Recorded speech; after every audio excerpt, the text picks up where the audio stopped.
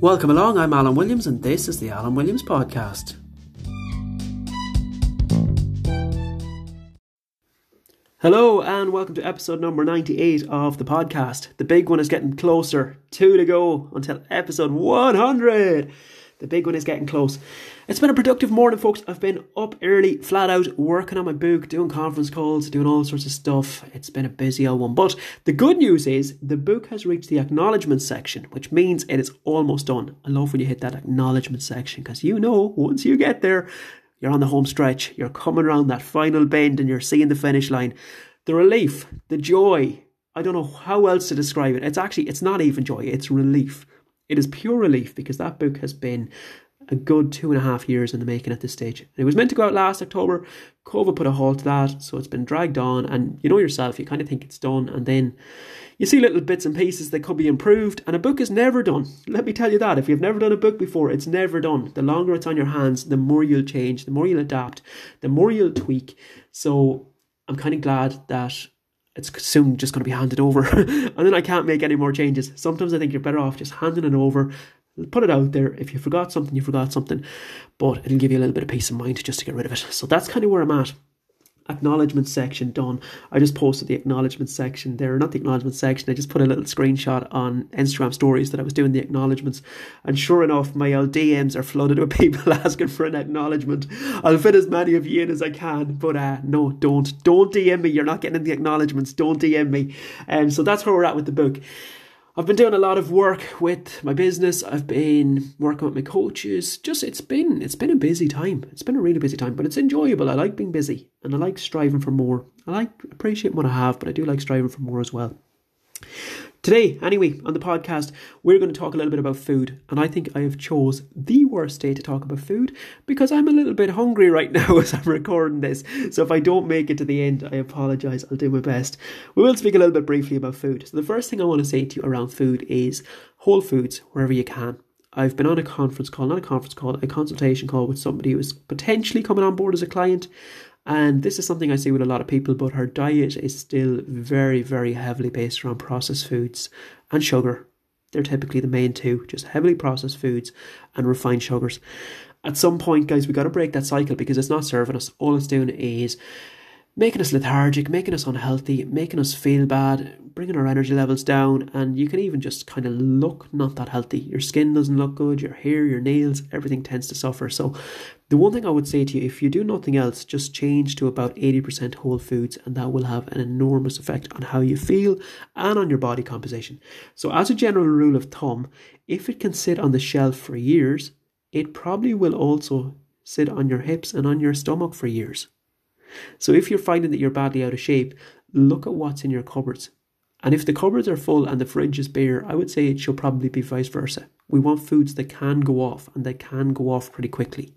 They tend to be much, much healthier. They tend to be lower in calories. The heavily processed stuff, that's when the calorie count tends to get pushed up. So that's your starting point. Change as much as possible over the whole foods. Not your whole diet. Your whole diet won't be absolutely perfect. For most people, it won't be anyway. There'll be a little bit of leeway there. There will be times where you have foods that are not the healthiest. That's just part of life. That's okay. That's not a problem. But for the most part, I would say shoot for kind of 75-80% whole foods wherever you can. If you find that you are overweight, my next message to you will be that happened bit by bit. It didn't happen overnight, and therefore you're not going to reverse it overnight either. So you probably just need to make peace with that. I think people get in such a rush I have to change this. I feel crap. I don't like what I see in the mirror. My relationship with my body is not good. People are just feeling like they have no confidence. They change their outfit 4 times before they go out. When they do go out, they don't want to be in photographs. It often happens even that people get to a point where they start to pull back from social events because they don't like how they look or they don't feel confident in themselves or in their body. And what can happen is they become quite isolated over time. It can even cause friction with people close to you. And that is not a nice life to live. But when people hit that point, there's kind of this desperation where something has to change and it has to change now. And I need to get rid of all this weight because that penny is dropped and it's just clicked that I can't do it, can't keep doing this. And I absolutely hate where my body's at the moment and I hate how I'm feeling. So there's this desperation to just change it immediately. But this brings me back to the point that I gave you there. That weight went on bit by bit. It wasn't a case where it just happened overnight. Maybe it just happened overnight where the penny dropped and you realised, Jesus, I'm at this point. That might have happened overnight. But the weight going on didn't happen overnight. It was creeping on bit by bit by bit. You may not have even noticed it until it got to a certain point. But it didn't happen overnight. And that's why you need to make peace with the fact that you're also not going to get rid of it overnight. It's going to be a long process. When clients come on board with me, the first thing we look at is changing habits and changing behaviours. It's not even about calories. It's not even particularly about food or training. They're the nuts and bolts, of course. But the bigger thing for me is changing our relationship with food, changing our relationship with alcohol, changing our relationship with exercise. It's about creating habits and a way of life. And what you're going to find is if you've been ingrained in a certain set of habits over 20 years, over 30 years, you're not going to flick a switch and just be perfect. You can do it temporarily, and people do it temporarily all the time. They do it for 2 weeks, and then they go backwards. The reason most people go backwards is because they don't work on themselves and they don't work on their mind. So if we want to create lasting change, we've got to change the way we think. We've got to hardwire a new set of habits and a new set of behaviours and a new set of thought processes. And you're never too old to do that. You can always change the way you think. But it is hard, and it is going to be taking time, and it is going to be a long journey. It's not going to be a 2-week journey. And even with clients I work with, the minimum I work with anybody is 12 weeks, 3 months. But most people I work with way beyond that. Because even then, 3 months in, you're still only at the tip of the iceberg. You are putting habits in place and you are getting routines in place, but it's still very new to you. So 3 months is not going to overhaul 20 years. Even with the COVID pandemic situation, I've been asked a lot about, am I looking forward to getting back to public speaking? And I actually am. I cannot wait to get in front of live audiences again. But what people often follow up with in their next question is, well, do you think people will actually go back into rooms though? And they're kind of inferring, I guess, that they don't think people will. That people have become so used to being isolated, so used to being at home, so used to being distant from other people that they might find it difficult to do that. I don't really believe that will be the case. I think it might be temporarily, but I think in the long run, people will be happy to get back into rooms and they will go back to it because it has been so ingrained for all of their lives that, again, a year, 18 months, whatever it's been, it's not going to overhaul 40 years of what some people have been doing, of what they've been used to. So they will slip back into those habits again pretty easily. There will be a bit of trepidation at the start for a month or two, yeah, probably. But I think when people get more accustomed to it, they'll probably be glad to fall back into it. And that's effectively what happens with people around weight loss as well. If it's only more short term, they will do it temporarily, but they'll be very comfortable to go back to old habits when that time comes. So that's why I say you need to look long term rather than just thinking about all of this weight has to go now and it's panic mode. If you do that, you can do it temporarily for sure. There's no question about that. But temporary behaviours bring temporary results. So if you do that short term, you will get results short term. But what you got to start thinking about is long term. You need to start thinking about forever. You need to start thinking in the context of your whole life. Hard as that is for a lot of people, that's how you need to start thinking. And you need to be okay with working with the coach for 3 months, 6 months, 12 months, 5 years. It doesn't matter. Whatever amount of time it takes, that's what it takes. Whatever amount of time it takes is what it takes. And that's going to be different for different people. But this is why the quick fix does not work. This is why so many people start and stop and start and stop. And they circle success, but they're still never any further on because they keep looking for the quick fix. They'll keep trying to do it themselves, or they'll keep trying to go to weight management groups or whatever they've done for 10 years on and off that they know hasn't actually changed anything. And I'm not shitting on any group here or any people. I'm just bringing an awareness to if you keep doing the same thing, you're going to keep getting the same results. So if you're the person that's going, I need to lose weight, but you're only willing to do the work until the weight is gone. Well, when the weight's gone, what's going to happen is you're going to switch off. And when you switch off, old habits are going to creep back in. And when old habits are going to creep back in, then of course you're going to put on weight again. Of course you're going to put on weight again. So we got to start thinking about the long term, and we got to start thinking about changing the way we think. Not just I want to lose weight, but I want to change my life. I want to change my lifestyle. I want to create a life that I love. I want to create a way of life that I enjoy and that I can do forever. And that goes way beyond I want to lose this weight straight away. So that's a little mindset shift. So it didn't go on overnight. It won't come off overnight. You got to change the way you think about this thing. You got to be willing to commit to the long term, to doing the work, but also to enjoying the process. That's why I think training is such a big part of that, because so many people just focus on a weighing scales and on the numbers, and that is utterly miserable. If you're only going to a weight management group, stepping on a scales once a week, everything is based on food and it's based on the numbers on the scales. To me, that gets miserable pretty quick. And I think that's why people get fed up pretty quick, and that's why they go back to old habits.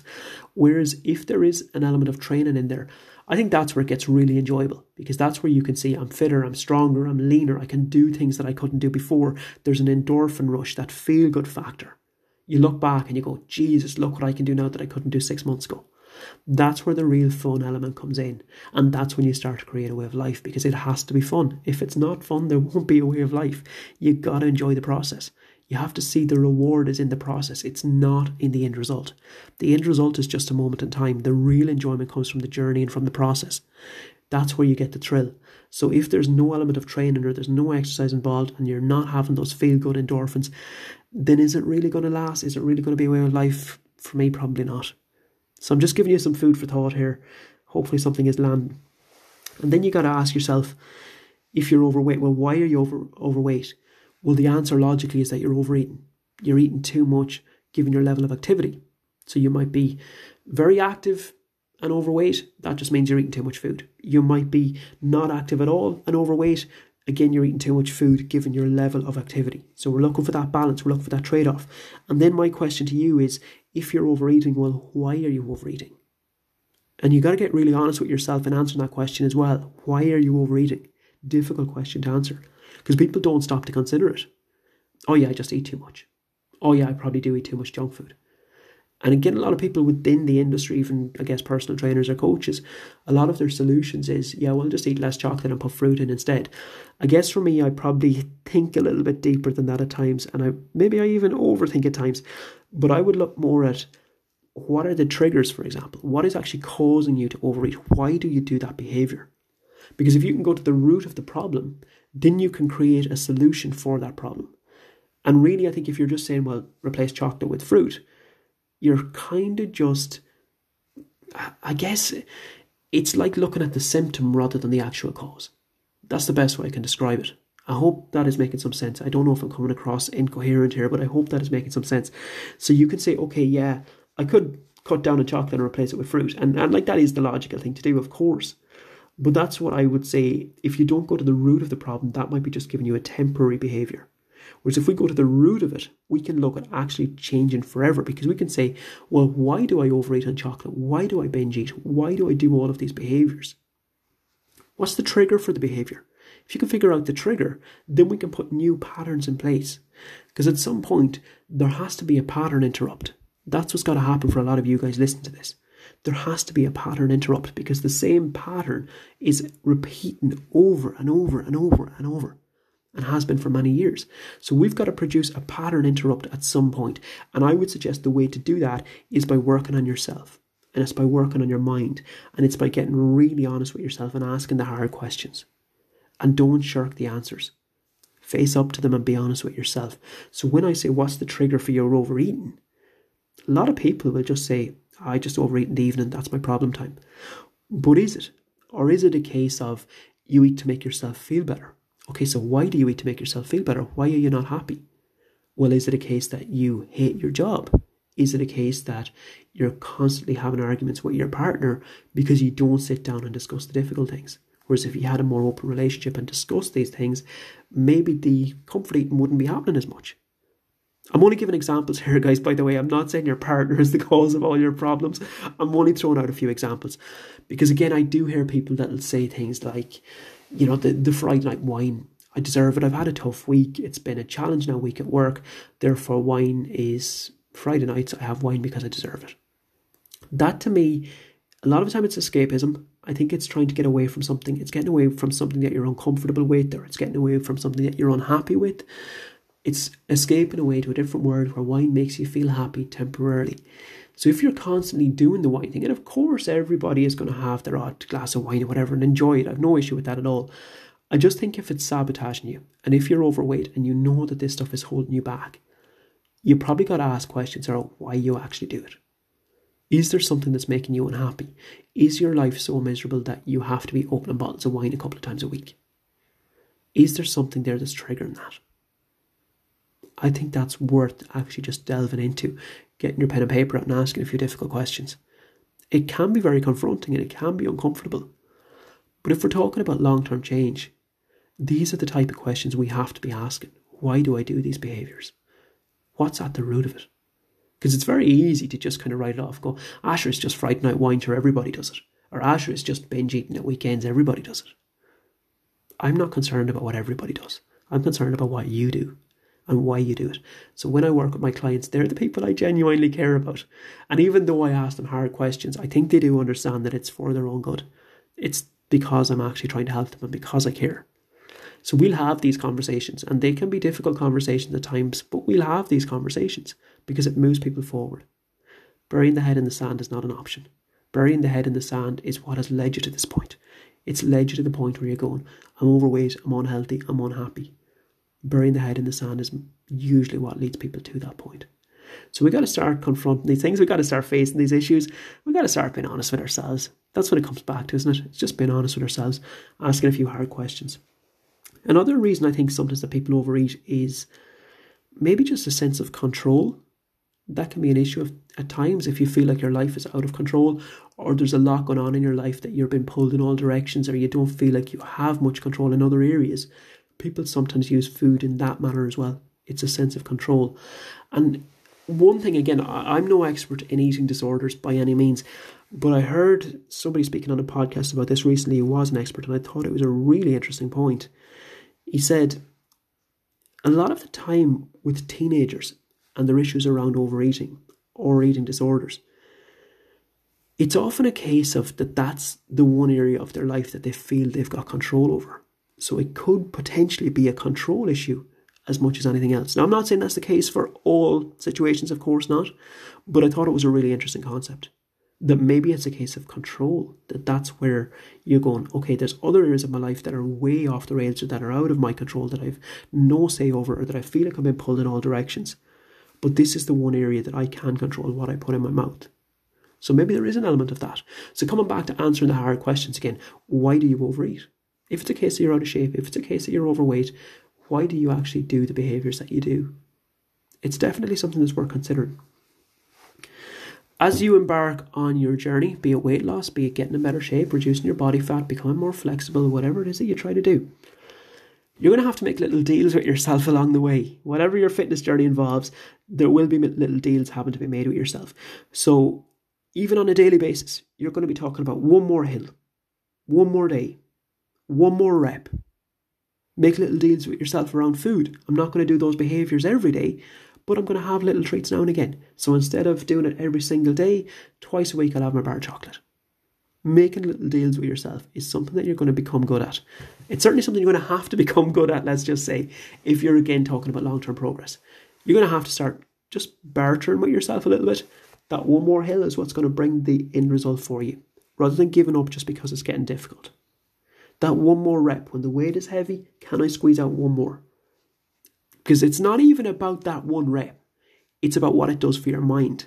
It builds resilience and it builds discipline. That's how you build discipline. When you start making your little deals with yourself and you make yourself go that extra mile. So when you go, okay, I set out to do a 10k today. I'm at 9k and I'm feeling like I'm done and I could just give up because the car is actually just over there. But you say, no, do you know what? I set out to do a 10k, so I'm not stopping until I do a 10k. Even if I crawl the last half a k, I'm doing it. So when you get into that frame of mind, you're building discipline. When you build discipline, you can handle anything in life because this filters over into all areas of your life. Fitness is a great metaphor for life. Fitness to me is a great way to build foundations for your whole life. And I really do fundamentally believe if I ever have children, I don't know if I will or if I won't, but if I ever do, I will definitely have them involved in sport. I think it is the best learning curve. It's learning how to engage with people. It's learning a lot about yourself. It's learning about fighting for your teammates. It's learning about coming back from setbacks. It is the best thing anybody can ever do for their kids, I think, is getting them involved in some form of sport. So that's where I speak about building discipline. For me, This has been ingrained in me from a very, very young age because I've been involved in sport all my life. So you could say it comes naturally to me, but I would say it only comes naturally to me now because it's been repeated over and over and over since I was probably about 4 years old. So it's very easy for me at this stage. And this is why I find when setbacks come up in life or in business, I can handle them quite well. And again, I've done a lot of work on myself in more recent years as well. So the mindset is good. So the discipline was always there, but now the mindset is a lot better too. So I can handle challenges and respond in the right way without getting overwhelmed or without going to, I guess, responses that cause me to be irrational or anything like that. So what I've got is a combination of discipline and a combination of a good mindset. But this is why I feel you need to train yourself. If you're not in that place and if you haven't been brought up with a training background, which I know a lot of our listeners won't have been, it can be developed. It's just going to take a bit of work on your part. So you have to stop giving in when things get difficult. You have to start making little deals with yourself instead. There you go. Okay, one more hill. If you do one more hill, you're done. Okay, so you make those little deals with yourself. Or you go, 1 more kilometre. If you do 1 more kilometre for me, that's it. You can finish and you can relax for the evening.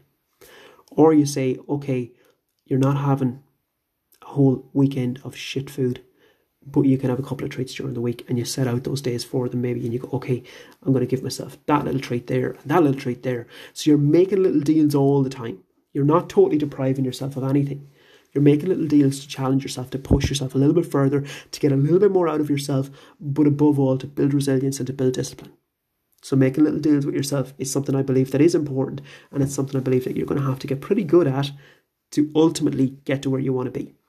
But this is why the journey becomes enjoyable as well, guys. It might sound like that's not very appealing when you go, oh, 1 more hill, 1 more rep, blah, blah, blah. But honestly, that's where the real thrill comes from. It's when you actually overcome that 1 more hill. It's when you get to the top of that hill and you look back, you're looking at the bottom of the hill and you're going, yes, I beat you. I beat you. That's how you're looking at it.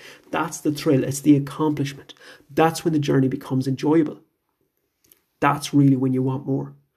Because you start to think in those terms of, I did that. That was a challenge, but I did it. So what else can I do? And then you look for the next challenge and you want more. And that is incredibly fulfilling. And that is fun. That is fun. It doesn't sound like it now, but I promise you, get out there and put this stuff into practice and you'll see what I'm talking about. That's where the real sense of accomplishment comes from. It's not from being a pound down on the scales. That's where the accomplishment comes from. And when you enjoy the journey and you enjoy the process, the results will follow on anyway in terms of body composition. If all of your energy is focused on the daily behaviours that need to happen, on doing that 1 more hill, on doing that 1 more rep, on putting all of your energy and your effort into that, the weighing scales will follow on. So that's why I say focus on the journey and enjoy the journey rather than just getting fixated on the end result or getting emotional about a weighing scales. That's what's leading you to self-sabotage. That emotional highs and lows. Is it up? Is it down? I would say who cares? I would say put your energy into the journey. Then you can check your weight and your measurements and all to make sure that you're on track. But it's just collecting data. It's not being emotional about it. Be emotional about the process and the journey. When you're feeling like that last hill, I can't do it. That's when you can be emotional because that's when you say, I'm doing it. I'm going to dig deep here. I'm going to dig into my reserves. And when you get to the top of that hill, you can punch the air and let out a big roar and be emotional as you want because you've achieved it and you've accomplished something. So make little deals with yourself and challenge yourself. I think another thing that you're going to need is accountability. Accountability is massive and it's something a lot of people lack. Trying to do things on their own doesn't really work. Accountability is important for any area that you want to progress in, be it your career, be it your job, whatever it is. You got to have somebody asking the questions. Or got to have somebody to be answerable to. How is that going? How did that go? Was that good? Was that not good? What do we need to work on? What's going well? What do we need to improve on? There has to be a level of accountability. And you can think about different ways to create accountability for yourself, but one of the best ways that I've discovered is to actually create public accountability. And this is what I use social media for. And I use social media quite well in this regard, I think, for holding myself accountable. So just to give you an example, I'm currently writing my second book. The first time I decided to write a book, I knew nothing about writing a book. Literally nothing. I didn't even know anybody that wrote a book. Well, maybe I did, but I didn't know them that well. I didn't know anybody personally. I don't think I had to go and look for people at the time. But when I decided I was going to write a book, without knowing anything about it, I went onto my Facebook page. And before I could talk myself out of it, I just put up a post saying I'm going to write my first book. And then you're held accountable because you know yourself, you put something like that on Facebook, it gets a ton of engagement and that means there's no backing out. So I decided I was going to write a book, and within the space of probably, I'd say half an hour, I'd posted it on social media, so there was no backing out. I didn't give myself a day to think about it because if I did that, I would have bailed out. I would have talked myself out of it. But once I'd posted it to social media, I was in because there was a few thousand people had followed and seen that. So there's no going back, so I had to do it. And when you put yourself in that position and you're put to the pen of your collar, you'll find a way. I literally knew nothing about writing a book. I only knew that I wanted to write a book. I knew it was a huge goal. I knew it was a mountain to climb. I felt overwhelmed. But I also go by the theory that just decide what you're going to do and you'll figure it out later. You'll figure out how. Once you make a decision to do it, you'll figure out how. Sometimes just getting that decision made at the start is the hardest bit. And then telling people and making it public so that there's no going back. You figure out the how along the way. You figure out that, okay, I might need to go and speak to some other authors. I need to find out how this whole thing even works. I hadn't a clue. I knew nothing about it. But you figure it out as you go. So you'll be the same with your weight loss journey. You just need to make a decision on it first. Reach out to somebody to help you. Reach out to me, I'll help you. But make a decision on it first. That's the starting point. Create some accountability in your life. The thing about public accountability means that it's also public failure if you don't do it. That was what I was conscious of, and that was why I made myself accountable publicly. Because if I didn't do it, it's public failure. Everybody has seen that I didn't follow through. So that was why I made it public when I decided I was going to write a book. Because it's such a big goal that if I just kept it to myself, it probably wouldn't have got done. Probably would have just been scary and overwhelming, and it's easier not to do it. But when you put yourself up there for public examination and public failure, there is no backing out. So that was why I did that. So you can create public accountability if you want. Maybe you don't want to do that, but do think about how you can create some accountability in your life. And I think that's where a coach can be very, very useful. Even with some of the people I've worked with now more long term, there's some people I've worked with for probably 12, 18 months. For a lot of them, they're really paying for accountability as much as anything else. It's not necessarily about the nuts and bolts of food plans or training programs or anything like that. It's about accountability, because that's what they need. And that's what most people need. And if you're getting accountability, it's probably the best investment you can ever make anyway, to be honest, because that's going to massively accelerate your results. And it's also going to help you to create a lifestyle around it. Okie doke. So what else did I want to touch on?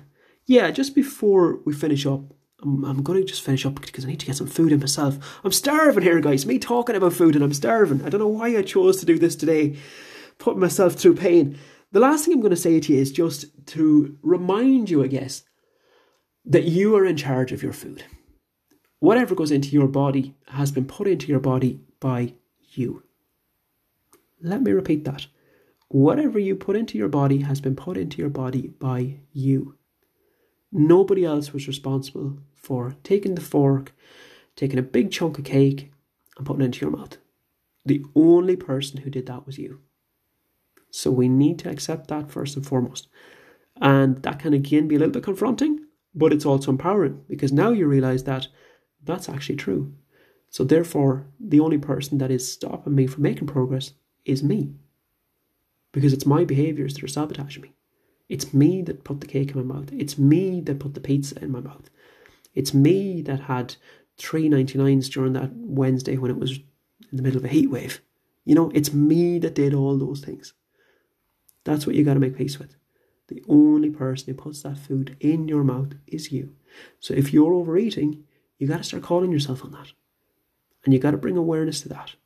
But it also means that you have the power to change that. Because it's entirely in your hands. So you are in charge of your food. You are in charge of your nutrition. You are then also in charge of your outcomes and your goals and your life. It's entirely in your hands. You have the power to change everything. Let's leave it on that note. I'm going to be back on Friday, hopefully, with another podcast. We're going to try and get 2 a week out. Probably chose the wrong week to start doing this because, again, things are quite busy. And I had all great intentions for 2 podcasts this week. And then I got booked in to do a conference on Friday morning, typically enough. But I'm hoping to get a quick episode out anyway after that, if I can. So, until then, I'll leave you and love you. And I hope you found something helpful in that podcast. Go and be amazing. Have a good week. Speak soon.